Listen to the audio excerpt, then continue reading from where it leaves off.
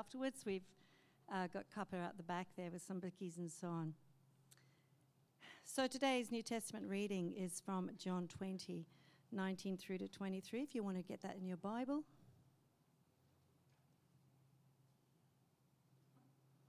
Or on your mobile. I can change the font on my mobile and read it. All right. On the evening of that day, the first day of the week, the doors being locked where the disciples were for the fear of the Jews, Jesus came and stood among them and said to them, "Peace be with you." When he had said this, he showed them his hands and his side. Then the disciples were glad when they saw the Lord. But Jesus said to them again, "Peace be with you. As the Father has sent me, even so I am sending you." And then when he had said this, he breathed on them and said to them, "Receive the Holy Spirit. If you forgive the sins of any, they are forgiven them. If you withhold forgiveness from any, it is withheld." This is the word of the Lord.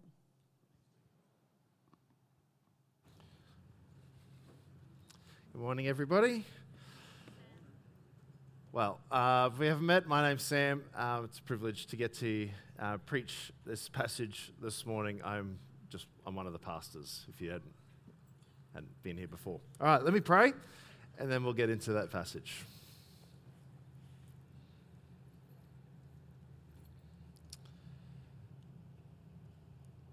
Our great Heavenly Father, when we come before your word, it's like nothing else. So we come expectant, with reverence, interested, curious, longing, hungry, thirsty, needy. And so pray that you would feed us on your word this morning. Pray these things in Jesus' name. Amen. Okay, well, our passage begins with these words: "On the evening of that day."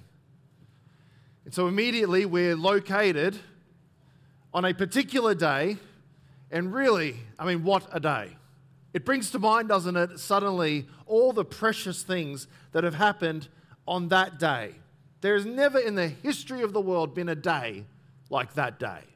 There's not been in the history of the world a day that has so shaped our world such that that day did. That very first resurrection day. We meet today and each Sunday because of that day. We meet on this day along with billions of others around the world and throughout history on this day because of this singular, most important day. That's true. That it is a day beyond all other days. Although when you first read it, or if you were there at the time, you just probably had no idea it was that significant. Probably. Right? Particularly, think about that weekend. Because we're right now at the very end of the weekend. We are on the evening of that day, that very first Lord's Day. What's happened that weekend? Well, a man died on a cross. However, how many other men died on crosses that day, on that Friday, or that weekend, or that week, month, year? How many? I don't know. A lot. And then, the man that died, he was no emperor. He was no politician. He was not famous by world's standards. He had no political office, but he was the one that died, but relatively obscure. His friends, who were to continue on his mission, are equally obscure. In fact, they run and they flee and they kind of abandon their master in his moment of need. His resurrection, permitting that actually happened, right? Who's he appeared to? He hasn't not appeared in kind of like bright lights and fireworks and all this kind of, big event. It's Mary. It's not to the elites of the day. It's Mary. Mary from Magdalene, in a garden. Mary. She's the one that. Well, it's for beginners. It's a woman. She's an emotional at the time, and she's one with a sinful past. And she has been demon-possessed. This is not in the how-to manual to start a movement, is it? I don't know if you've ever read entrepreneurial books, but Steve Jobs, he never put this kind of thing together. If you really want to start something, it's going to take off. No, you would want to redo this whole thing, wouldn't you? All right, let's replace Mary with Instagram influencers. Let's replace the garden kind of tomb, kind of nowhere, with some kind of online streaming, on YouTube or something. We need celebrity endorsements. We need a successful launch for this big movement that's going to literally shape the known world. But it's actually kind of part of the evidence that it's true, isn't it? And historians will say this, apologists will say this, they'll point out that if you were going to make it up, because that's the theory at times, isn't it? Like the disciples kind of made this up. They made up the resurrection. Well, if you were going to make up the story, would you make it up like this? Really? Well, your first key witness is Mary from Magdalene. It's amazing. Yet this is it. Right? They could not have imagined, they could not have imagined that day the impact and what was about to come. Tom Holland, a famous historian, he's not a Christian, but he wrote his book called On the Rise of Christianity, and he called it this, Dominion, How the Christian Revolution Remade the World. It really did. And it was this weekend. We're at the end of the weekend, the evening of that day. So again, our passage begins on the evening of that day. So for us, it's been a week since we were with Mary in the garden in that morning and Jesus appeared to her. For us, it's been a week. For them, it's just, that was earlier today, okay? And the last thing we know that happened earlier that day was, it says this in the previous passage at the end of it, Mary Magdalene went and announced to the disciples, I have seen the Lord, and that he had said these things to her. So our passage flips from kind of there, Mary, we know that she's gone to the disciples, and now we get a kind of sneak peek, a picture of what was going on in the disciples as they were hanging out together. And if you've just followed the story, what would you picture would be going on in the disciples in that room? I don't know. What would you think? I would think, oh man, they must be like so excited. Right? I mean, Jesus is born. Jesus is alive. He's resurrected from the dead. You can't believe it. There'd be high fives. Music would be playing. Peter would be dancing probably. They'd be singing songs, right? Let's go sing another round of Because He Lives, I can face tomorrow because He lives. All fear is gone because I know He holds the future. My life is worth the living because He lives. Let's sing it again the 27th time. How good is this? Up from the grave He arose, What do we find? Verse 19. On the evening of that day, the first day of the week, the doors being locked where the disciples were for fear of the Jews. What? Huh? So the disciples they're in a room together, right? They want to be together, but the reason they want to be together is, I guess, fear. They don't want to be alone right now. And the doors are shut, and they're locked. And they're racked with fear. What? Mary just came. Fear of who? What do you have fear of? The Jews. Or the Jewish leaders. As in, the ones who they'd actually fled from earlier on Friday when Jesus was arrested. The ones they've been fearful of for a few days. The ones who cried out, crucify him, and would not relent until Jesus was hanging on a cross. Now, on one level, you can understand this. Well, they've got probably a few reasons to be fearful of them. If you want to end the movement, which they did want to do, they wanted to end the Jesus movement. Well, they've taken out the leader of the movement. Now what do? We'll probably go after the followers of that movement. The disciples know that Jesus' tomb now is empty, but they're probably not that convinced that if they ended up in a tomb, that their tomb would also end up empty.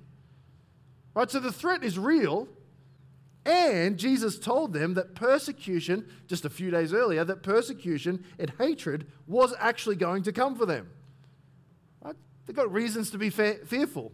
John 15, verse 18, Jesus said to them, if the world hates you, know that it hated me before it hated you. If you were of the world would love you as its own. But because you are not of the world, but I chose you out of the world, therefore the world hates you. Remember the word I said to you, a servant is not greater than his master. If they persecuted me, they will also persecute you. Or in 16 verse 2, Jesus said, they will put you out of the synagogues. Indeed, the hour is coming when whoever kills you will think he is offering service to God. Do you see? So there they are. They've heard the news. Jesus is risen. And they are scared of the Jews. Both are true at the same time. Is this a picture of the modern church today sometimes? It's a good exercise, actually. I hope it's a good exercise. I found it helpful. If you could just clear your mind for a moment, and you were coming at the whole Christian story ignorantly, but you just kind of heard that there are a group of people who believe things like this. There are a group of people out there, and they believe that the God who made the universe, all the galaxies, he knows all the stars, he numbers them, right? That God loves them. They believe that. And he showed love for them by coming into the world and his son dying on a cross to save them. He wanted them to be forgiven of everything that they'd done wrong. There was a group of people who believed that. And there were a group of people that believe that though he went into the grave, he rose again, and that these people really believe that that's kind of the first fruits of their own resurrection. They will too, even though they die, they will rise again, and they will live forever. They will inherit a kingdom forever. There's people who believe that, right? And they believe that this God is sovereign over the world, and he is working everything together for their good, right? That's what they believe. They believe that everything that comes into their lives is by the gracious, loving, providential hand of God. They believe that. They believe that this God loves them in such a way that he keeps them. He will never cast them out. There's a group of people that actually believe that. Now, if you heard that, you go, oh, what would you think if I encountered that group? What would it be like? What would the vibe be? You're probably thinking, my goodness, they must be like rejoicing no matter what happens in their lives. They just must feel like bulletproof in the world. You know, maybe like people like hate them. They'd probably just love people back. Right? They'd be so kind. They'd probably be very humble. Like they wouldn't take themselves very seriously, but they would take God seriously. That would be a group of people to come across. They would have a lot of courage, I reckon, knowing that God watches over them and cares. Like they really believe that. And they would be full of courage. But what is found today? Hopefully some of that. But it depends where you are, obviously. I think we do see a lot of fear. And it plays out different. So in some churches, out of fear of the world, they will compromise and compromise and compromise just to be liked and just to be accepted. Others, out of fear of the world, they will fight the world back. Oh, you come at me, I will come at you. You mock me, I will mock you. You come at me online, I will come at you online. Others, out of fear, they just lock the doors and hang out together and don't want to step outside. But you look at these disciples, and because we come from a kind of different vantage point, we can look at it and you kind of pity them, don't you? You go, oh, guys, you don't have to be like this. John 16:33, again in the upper room before all this happened this weekend, Jesus said to them, in this world you will have tribulation. Take heart. I have overcome the world. If you could speak to them, you'd say, guys, take courage. One commentator put it like this. He said, they are living on the wrong side of the resurrection. I like that. I wonder if you are. When you look at the world and your disposition towards the world, are you, in a sense, living on the wrong side of the resurrection? Because every fear you could go, yeah, but, you know, those people are like, yeah, but Jesus rose from the dead.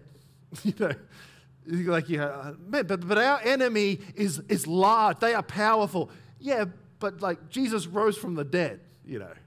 Yeah, but our enemies, like they're the one, they could really harm us. Yeah, but like Jesus did rise from the dead. No, but you don't understand. Like my kids are growing up in this world. Like, yeah, but remember, Jesus rose from the dead. Like he's the king. Yeah, but I'm getting sick, right? I'm getting older. I've got all kinds of pain. But just remember, Jesus did rise from the dead. We live in a world that is racked with fear, don't we? You don't have to look hard. News media, social media, I mean, it's a money spinner, right? To sow fear is to make profits. It's profitable. But we believe in the resurrection. We are not like anyone else in the world. So I'm a parent, I have children, and I love this verse from the song I mentioned earlier, Because He Lives. Remember that verse? How sweet to hold a newborn baby, to feel the pride and joy he gives. But greater still, the calm assurance this child can face uncertain days. Why? Because he lives. So into that room full of fear, it says this, Jesus came and stood among them. That's awesome, isn't it? Locked doors were not an issue, obviously. Notice where he stands. He doesn't just kind of stand by the door, just like this, or he doesn't stand on the periphery. He's not hidden in a corner. It says he stands among them. The word is, in Greek word is meson, means middle, means in the midst. He stood, as it were, with them, at the very center of them. One commentator said, at the center of their existence. This is a common trope, I think, in movies and stories like this, where you could, I think probably lots of stories will come into your mind where, like, all hope seems lost. This person's battling the other people, and the odds are not in their favor, and they're full of fear because it just doesn't seem like there's any way out of this. But what happens? Someone else comes and stands beside them, or others come, and suddenly, hope, I'm thinking of like Lord of the Rings, like we're all losing and we need more, and along comes the elves or something, or if I've lost you on that one, I'll try Avengers, So you got, Captain America getting up off the ground, his shield's half broken off, and he looks out and there's Thanos and all the thousands, and he's just like, and he just tightens it up, like he's going to take him. But then along comes like every superhero that ever lived, and you go, okay, they'll be okay. And it's kind of like that. Like this is just fear in this room. But Jesus stands among them, and that changes everything. A lot of our fears, think about this, I think a lot of our fears come from or spring from, overflow from, what do we have in the center of our lives? What do we have at the center of our existence? David Foster Wallace is an American novelist. He died in 2008. He was not a Christian, but he said this at a college commencement speech, and he said these words. He said, "There is no such thing as not worshipping." As in the words of this text, there's no such thing as not having something at the center of the room in your life, at the center of your existence, at the center of a community. There's no such thing as that. He says, no such thing as not worshipping. Everybody worships. The only choice we get is what to worship. And the compelling reason for maybe choosing some sort of God or spiritual type thing to worship is that pretty much anything else you worship will eat you alive. If you worship money and things, if they are what you tap real meaning in life, then you will never have enough, never feel you have enough. It's the truth. Worship your own body and beauty and sexual allure, and you will always feel ugly. And when time and age start showing, you will die 1,000,000 deaths before they finally grieve you.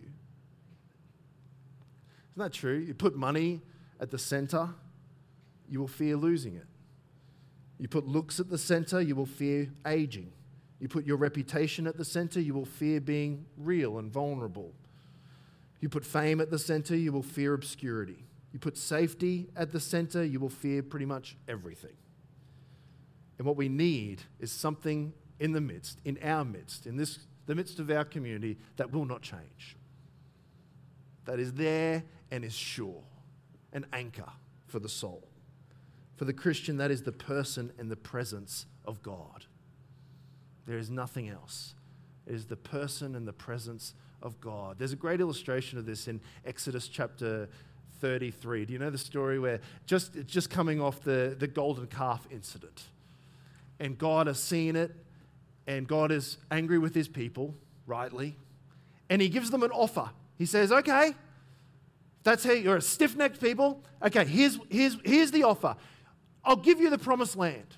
I will send an angel, and the angel will go before you into the promised land, wipe out all of your enemies, and you will get to live in the land of milk and honey. Like that's my offer to you. But here's the thing.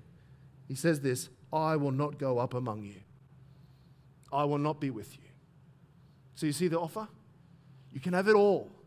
Martin Lloyd-Jones has an amazing sermon on this. So look it up online. You can have it all. You can have the land. Go on in. I will take out all your enemies for you. You don't even need to worry about that. I'll send an angel. You will have it all. One thing you won't have, my presence. I will not go up among you. And the people of Israel are wise enough to go, then we do not want to go. We do not want to go.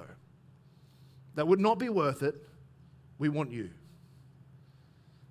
Lloyd-Jones makes the application to the church. Hey, we could have all kinds of successes. We could have all kinds of things. The newspapers could write about us, and we could become this flourishing thing. But always the question is the presence of God among us? We could lead any kind of thing full of fear, but is the presence of God among us? Lloyd-Jones says this, men and women, when they are truly awakened, begin to realize that there is nothing that is so serious as to be without the presence of God. Without Jesus, say. I mean, you can have literally everything in the world, and at the same time you'll have everything to fear, because you could lose it all. With the presence of Jesus, you can have nothing in the world, and you can have nothing to fear, because you have him. So Jesus comes and stands in the middle of these fearful disciples, and then it says this, and he said to them, peace be with you. It says it again in verse 21, look at that. Peace be with you. A few verses later, look down, different occasion, but verse 26, although the doors were locked, so the doors are locked again, Jesus came and stood among them and said, peace be with you. Right, so the first words of the resurrected Lord Jesus to his disciples is peace be with you. He repeats it 3 times, so I'm pretty slow, but I pick up on this seems important. John loves to include layers of meaning in the things that are said throughout his gospel. We've noticed this so many times, and I think this is no different. I'm going to look at 3 different levels to this word, this saying to them, peace be with you. On the first, most basic level, there's the obvious comfort to their fear of the Jews, right? But notice that Jesus doesn't say, hey, peace be with you. Why? Because you got nothing to worry about. They're not going to hurt you, right? You don't need to worry. They're not coming after you. You're safe. That's not what he says. We've already seen that Jesus told them they actually would be persecuted. And we know historically they certainly are persecuted. So what is this peace that he says you can have whilst at the same time you are not safe? It is not dependent on circumstances. Well, that peace is the presence of God with them, isn't it? In the upper room, Jesus promised them trouble, but he also promised them peace. Precious words. John 14:27, peace I leave with you, my peace I give to you. Not as the world gives to you, do I give to you. Let not your hearts be troubled, neither let them be afraid, Jesus said. Or John 16:32, I have said these things to you that in me you may have peace. In this world you will have tribulation. Take heart, I've overcome the world. You see, like side by side. I'm saying these things to you so that in me you will have peace, in the world, tribulation. Same time. Amazing. Unbelievable. We live in a world, as we said, of fear, which means we also live in a world that is desperate to know peace. Right? Like that I would know peace. So to find out more about what the world thinks about this, I went to the obvious place, oprahdaily.com, and I read an article. There you go. And the article was called How to Find Inner Peace and Happiness in the Chaos. That's what you want, isn't it? Peace in the chaos. So I read it so you don't have to, okay? So here it is. I'm not actually going to tell you all of it, but these are the first 3 steps, just so you get the gist of it. First, breathing exercises. The trick is to go in through the nose and out through the mouth. Okay? There you go. Second, the thing is to remember, second point is to remember that you are breathing. Okay? That was helpful. Remember that you are breathing and that you are, and literally it says, hopefully safe and loved. Well, hopeful didn't really make me feel very peaceful at all, actually. It's like, this feels like to undo all the peaceful that I was feeling. Okay, step number 3, if this wasn't working for you, visualize your happy place. Suggestions such as being under your covers or playing with a pet, or playing with a pet under your covers. No, that wasn't one of it. But actually wouldn't be good at all, would it? No, but things like that, right? You just kind of visualize that and you'll be on your way. Well, on and on it went from there, and I can't say it got better, but I think I do have a better option. The presence of God. The person and the presence of God with you. I was speaking with a good friend of mine this week, and he said that his dad had gone into palliative care just the day before. And he said to me that today will be the last day that I get with my dad. I'm pretty sure of that. He was talking to me that morning. He was on his way to his dad. This will be the last day I get with my dad. And he talked about it, and we were talking for a little while, and I eventually said, brother, it's so encouraging the way you're dealing with this. Deep grief, but deep peace.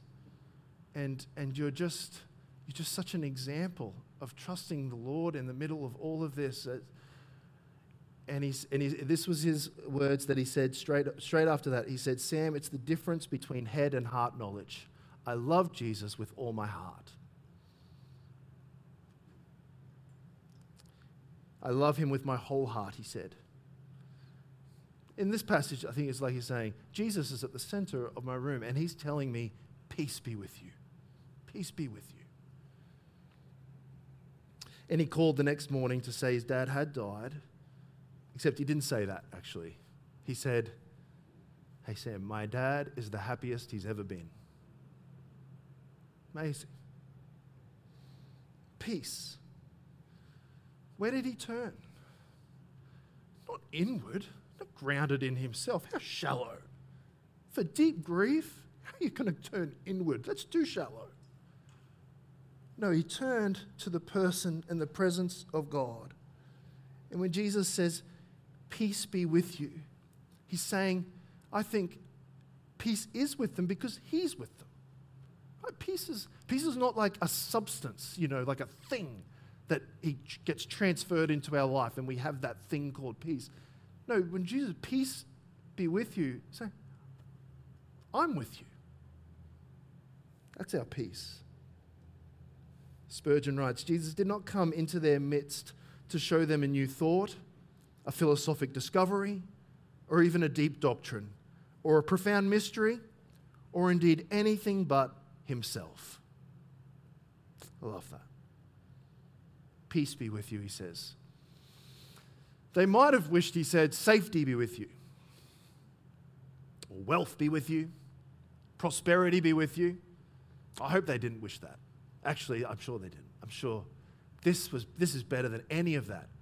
Peace himself is with them, whatever comes. Now that's on one level. On another level, I think when Jesus says, peace be with you, he's offering them incredible grace. In what sense? Because notice when he's saying this not after a weekend where they've really nailed it, and they were very holy and diligent, and they were servant-hearted, all these things, so loyal. It came after a weekend of total failure. Abandoned him in his time of need. Peter, the outspoken one, well, at least he followed along, but he just denied that he even knew him 3 times. And what will Jesus' first words be to them? See, when they hear Jesus is alive, that may not be actually like apparent to them straight away, obvious to them. Oh, that's going to be good for us, right? Because, wonder what he thinks of us now, right? We were not our best. What will he say to us when we see him? What will he say? What will the disappointment on his face, like, what will it be like? And Jesus turns up and he says to them, to these faithless, slow to learn, cowardly disciples, peace be with you. J.C. Ryle writes, peace and not blame. Peace and not fault finding. Peace and not rebuke was the first word which this little company heard from their master's lips after he left the tomb. And this is just fresh off failure. Isn't that amazing? Like, this is just a picture of the gospel, isn't it? That God comes and he says to us, peace, and it's not after you fix things up, right?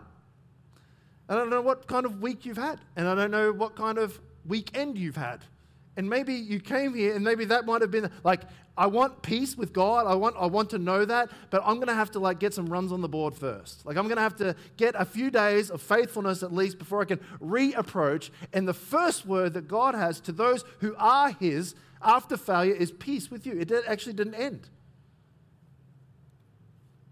This is the good news for sinners.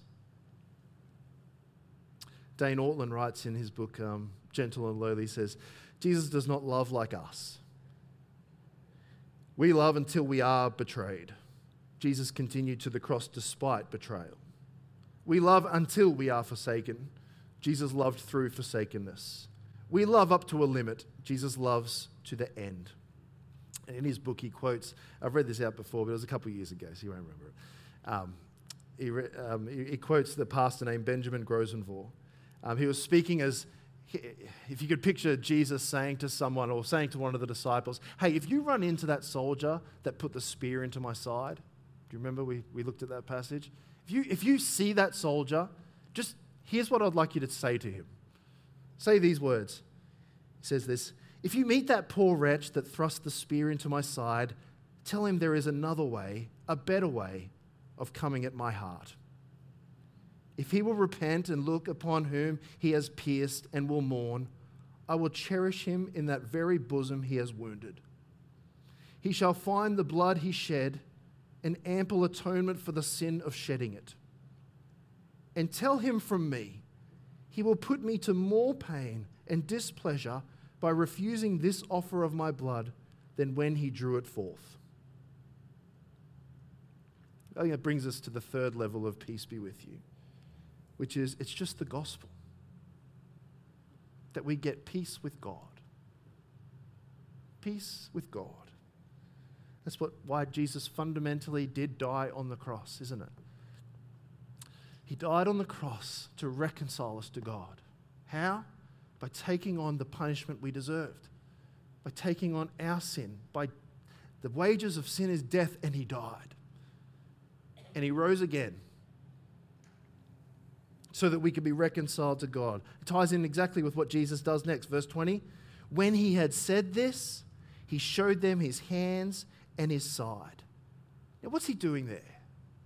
Yes, of course he's showing them I'm truly alive. Like, I'm here, it's real, right? You can see that it's me. It's not just my hands, right? A lot of people had scars in their hands if they were crucified. My side as well. It's like, it's definitely me. I'm definitely alive. But even more, I think he's showing them the means by which he has purchased what he just said, peace with you. Peace came to you through violence to me. The scars are the evidence, not just of his substitutionary death that he died in their place, but also because they are scars now of his victory over death, his death and resurrection, which become the grounds by which he can say, peace be with you. Peace with God, peace with God. It's the heart, at the very heart of the gospel. It's the very heart of the purpose of the death of Christ. Is why Paul begins all his letters saying, grace and peace be with you. Romans 5:1. Therefore, since we have been justified by faith, we have peace with God through our Lord Jesus Christ. Colossians 1:20. You get to reconcile to himself. Reconcile to himself all things, whether on earth or in heaven, making peace by the blood of his cross. Pardon. Romans 5:10. For while we were enemies, we were reconciled to God by the death of his Son. Much more now that we have been reconciled, shall we be saved by his life. So I just wonder how that lands on you. You have peace with God. emotionally. Like what that feels like. Whew. What is it like? I'm sure for some people, it's like, I didn't even know we were enemies. Like if I walked up to you, and I think I'm getting along with everyone, I said, look, it's all good now. You'd be like, huh? Was there an issue? I think that some people might find that. You go, you can have peace with God. Peace with God? Were we enemies? Yes. Does it land on you like that? Or does it land on you that you can have peace with God? You can be reconciled to God, kind of on the level of, yeah, I had an argument with my husband, or I had an argument with my wife, or a best friend, and things were tense for a while, but we're kind of like, we're back together again now, and it's just nice to have peace between us again. Does it land emotionally with that kind of force? Or is it maybe more like how the world felt on the 8th of May, 1945, VE Day, when the Allies accepted the unconditional surrender of Germany, and the world, it seemed, erupted in celebrations because it was the end of war. I mean, that's different, isn't it? Brothers and sisters, we were enemies of God Almighty. You know what that is? To be an enemy of God Almighty. We were under his just and righteous wrath. We deserved nothing but an eternity of hell for that. And by his scars, we get peace. He loves us. And all of that hangs on a very real resurrection. Paul says in 1 Corinthians 15:17, if Christ has not been raised, your faith is futile and you are still in your sins. And so Jesus shows them his scars, shows them his side. Verse 20 ends then. Then the disciples were glad when they saw the Lord. So things have turned around. They were glad. Remember Jesus' words in the upper room again, John 16:19. A little while and you will not see me, and again a little while and you will see me. Truly, truly, I say to you, you will weep and lament, and the world will rejoice. You will be sorrowful, but your sorrow will turn into joy. It's the same word here. They were glad. They had the joy. And so also, it affords us just a little moment to say, won't we be so glad when we see the Lord? You look forward to that? Oh, how happy you'll be when you see him face to face. Well, friends, a little while and you will. So verse 20 ends, now, I just did that. Now, the passage pivots, and it pivots looking forwards, okay? Now notice this. Where to from here for the disciples? That's the question. Verse 21, Jesus said to them again, peace be with you. As the Father has sent me, even so I am sending you. So Jesus repeats it, peace be with you, but he doesn't tie it this time to his scars, but it's actually to the mission that they have going forward. This is all real, and this has all been received, this is all true. What for them now? Well, there's three aspects to their mission. There's the sending of the mission, there's the power and the peace for the mission, and then the description of their mission, okay? First, the sending on mission. As the Father has sent me, Jesus says, even so I am sending you. What a privilege, what a blessing. So the parallel is the same kind of way that the Father sent the Son into the world. The Son is now sending his apostles and by implication, I think all of us, into the world. That's the parallel. Both are commissioned, both us and the Lord Jesus, commissioned by God. Both done, all of this, our mission, in obedience to God. Just as Jesus was not of this world, but sent into this world by the Father, so we have been called out of the world, but we are also sent into the world like Jesus, like that. And just as the Holy Spirit came upon Jesus, we read about it in John chapter 1, when he was baptized and his preparation for ministry, so we actually get the next moment in the story. We get the power, I'm calling the power and the peace for the mission. Verse 22, it says this, and when he had said this, he breathed on them. So this is obviously pre-COVID, okay? All right? He breathed on them. This won't work. I mean, it is a funny scene to think about, but anyway. So when he had said this, he breathed on them and said to them, receive the Holy Spirit. Now, what just happened? It's a bit strange, isn't it? I don't think this is like pre-Pentecost, like kind of like pretty much Pentecost, but not quite. Pentecost is when the Holy Spirit came. And do you remember what happened at Pentecost? Like they were filled with the Holy Spirit and they began preaching with boldness and with courage. They were speaking in tongues so that people from other languages could hear the word of the gospel in their own voice, their own language, so that they could respond and repent and enter the kingdom of heaven. 3,000 people were saved that day, baptized and added into the church. Like that was a big, big moment, a big, big day. This, it's amazing what doesn't happen. Receive the Holy Spirit, and they kind of like the next story. They're in locked doors again, fearful. So I don't take this as they actually in this moment they receive the Holy Spirit, but I think it is a parable so that they will remember this moment when they do receive the Holy Spirit. What is actually happening when that happens, and what is actually happening? What is Jesus showing them when He breathes on them? And He says, receive the Holy Spirit. I think it's like an enacted parable. He's saying, when you receive the Holy Spirit, this is how it happens. The Holy Spirit proceeds from me. You're getting me. When you experience the work of the Holy Spirit in your life, remember, it was the Holy Spirit proceeded like breath from me. Breath and spirit, same word. When you know His power, it's my power at work in your life. When you know His presence, it's my presence at work in your life. Remember John 14:18. Keep going back to the upper room because so much of this is playing out what happened in the upper room. Jesus said this, I will not leave you as orphans. I will come to you.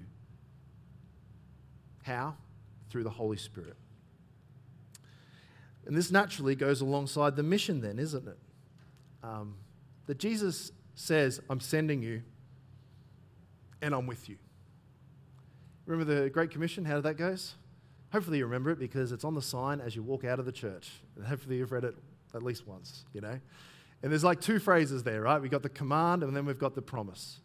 Right? Go into the world and make disciples. And you go, whoa, okay, that's a lot to walk out of. I'm just walking to my car, You're like, go into the world and make disciples. It seems enormous. It seems impossible. Like, imagine disciples. For us, it seems huge and unattainable and quite scary. Imagine for the disciples, okay, go into the whole world and make disciples. What? Which way off the mountain is the whole world to make disciples? It's that there are no planes, there's no social media. It's like, how precious is the promise? Lo, I will be with you, even to the end of the age. So Jesus says, I'm sending you, and I'm with you. I am always with you. So then we get to the third thing, the description of their mission. Verse 23, if you forgive the sins of any, they are forgiven them. If you withhold forgiveness from any, it is withheld. Clear as anything, isn't it? That does seem strange, doesn't it? Huh? I think we can all agree that this is not kind of promoting a kind of like, like Oprah gives out car, like you get a car and you get a car, and it's like, you get forgiveness, you do not get forgiveness. And they're kind of like in some kind of authoritative way on behalf of God. But what is happening? Well, I think the best way of understanding this is probably to look forward. What do they do? What do the disciples do? I can see two ways that this gets played out in the early church and the apostles. Firstly, their fundamental message to the whole world was the forgiveness of sin.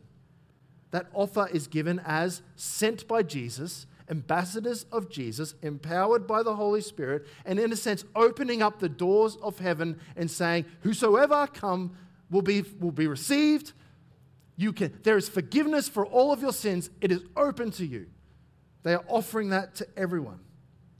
Like Paul, I love in 2 Corinthians 5, where he says, therefore we are ambassadors for Christ, God making his appeal through us. We implore you on behalf of Christ, be reconciled to God. Like we implore you on behalf of Christ.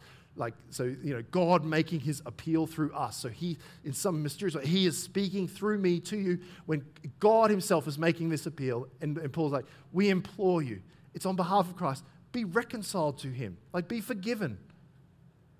You see this throughout the preaching in the book of Acts. It's like forgiveness, reconciliation. Acts 3:19 to Jews, repent therefore and turn back that your sins may be blotted out. Acts 5:31, while on trial they say, God exalted him at his right hand as leader and savior to give repentance to Israel and forgiveness of sins.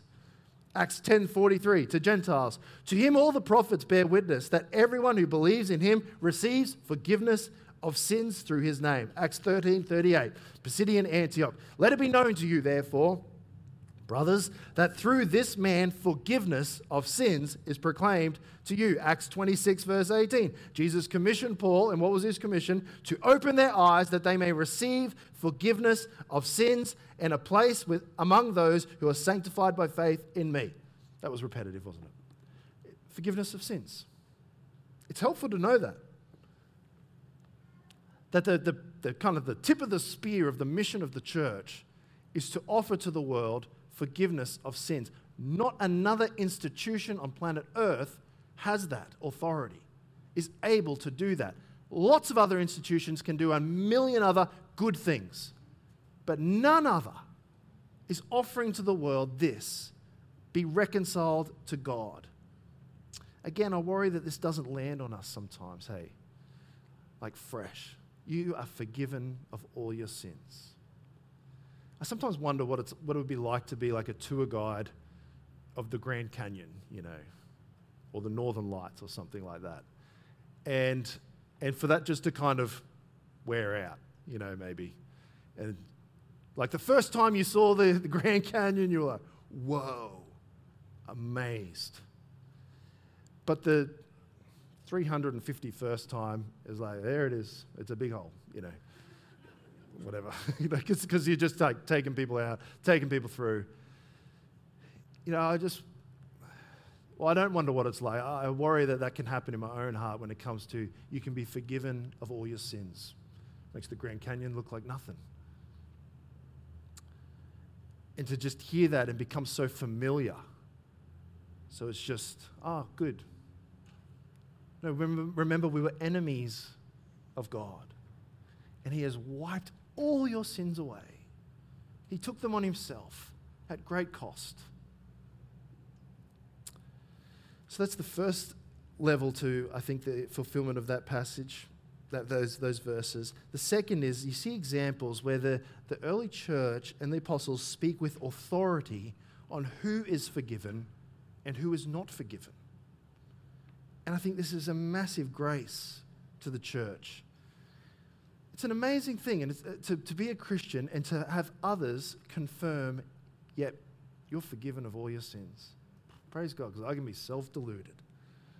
You are forgiven. And that's kind of what happens when you get baptized, right? When you become a member of this church. That's kind of what happened.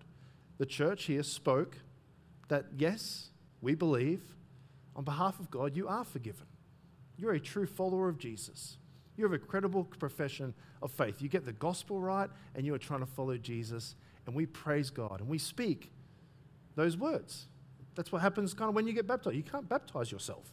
I've said this before. You can't do it. Like I became a Christian, and you just like pour the bath and just in the name of the Father, Son, and Holy Spirit, you just can't do it. You need someone else to agree. Someone else to go, I agree, you're a Christian. Preferably a church. It's a grace to us that Jesus commissions the disciples to do something like this because it's such comfort to me. I want others to affirm the reality of Christ in my life. That's good for me. And it's part of the mission that God's given the church. It's also a grace to people who don't believe. So I'm offering the forgiveness of sins this morning on behalf of Christ to everyone here. And some of you might be like, I do not want it. We can speak with authority on behalf of heaven. You aren't forgiven. You are still in your sin.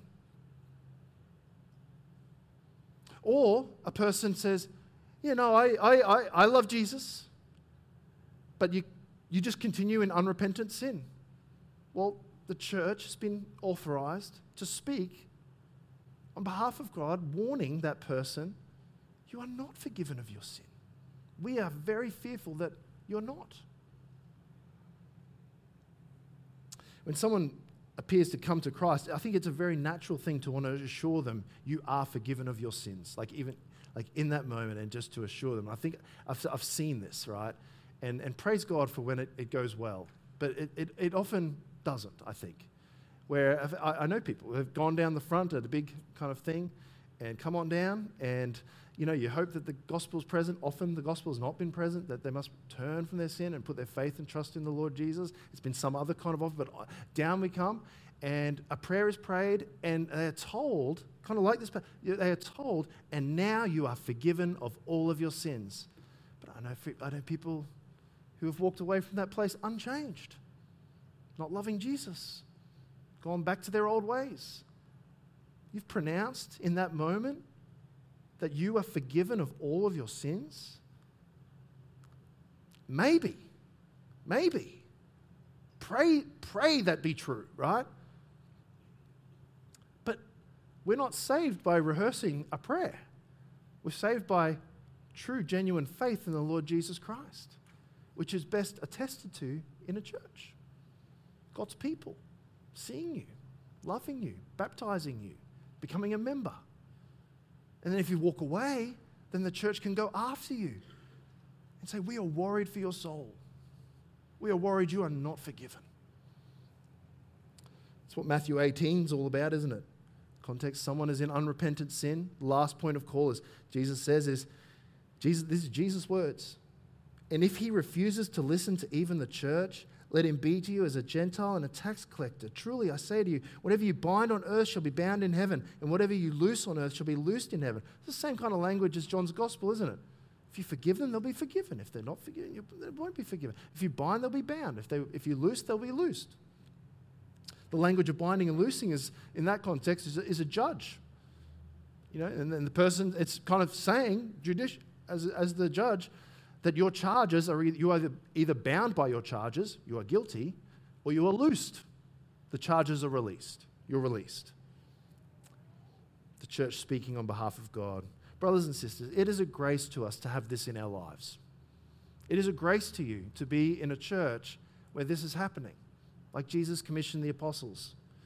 To have people agreeing with us, you are his, you are forgiven. To warn us if we fall away. I'm nearly done, like a minute to go. Or 2 minutes to go. No. Underlying all of this is just the fundamental question then this morning: are you forgiven of your sins? Are you? Would you be forgiven this morning? If not, this exists less and less in our world, hey, the idea of forgiveness. We live in a culture that loves to nail people for past sins and give you no way out. We will hold you accountable now and forever, and you will pay. And the Christian gospel is so good in a world that's lost the concept of forgiveness, that his mercy is more than all of our sins. So I'm here now, in a sense, I personally, a person saved by the grace of the Lord Jesus Christ. His scars have saved my soul and many of ours. Ambassador for Jesus, sent by him, given the Holy Spirit to offer to the world and to you. If you're not a Christian this morning, you can be forgiven of all of your sins if you put your faith and your trust in the Lord Jesus Christ and what he's done for you. His nail-scarred hands are wide open. And all you have to do is come and throw yourself on his mercy. Put your trust in him. Why would you hold on to your sins? Would you forever? When you can lay hold of Christ? I love this song. It says, "Come ye sinners, poor and needy, weak and wounded, sick and sore. Jesus ready stands to save you, full of pity, love and power. Let not conscience make you linger, nor of fitness fondly dream. All the fitness he requireth is to feel your need of him. So I will arise and go to Jesus, and he will embrace me in his arms. In the arms of my dear Savior, oh, there are 10,000 charms." Let me pray.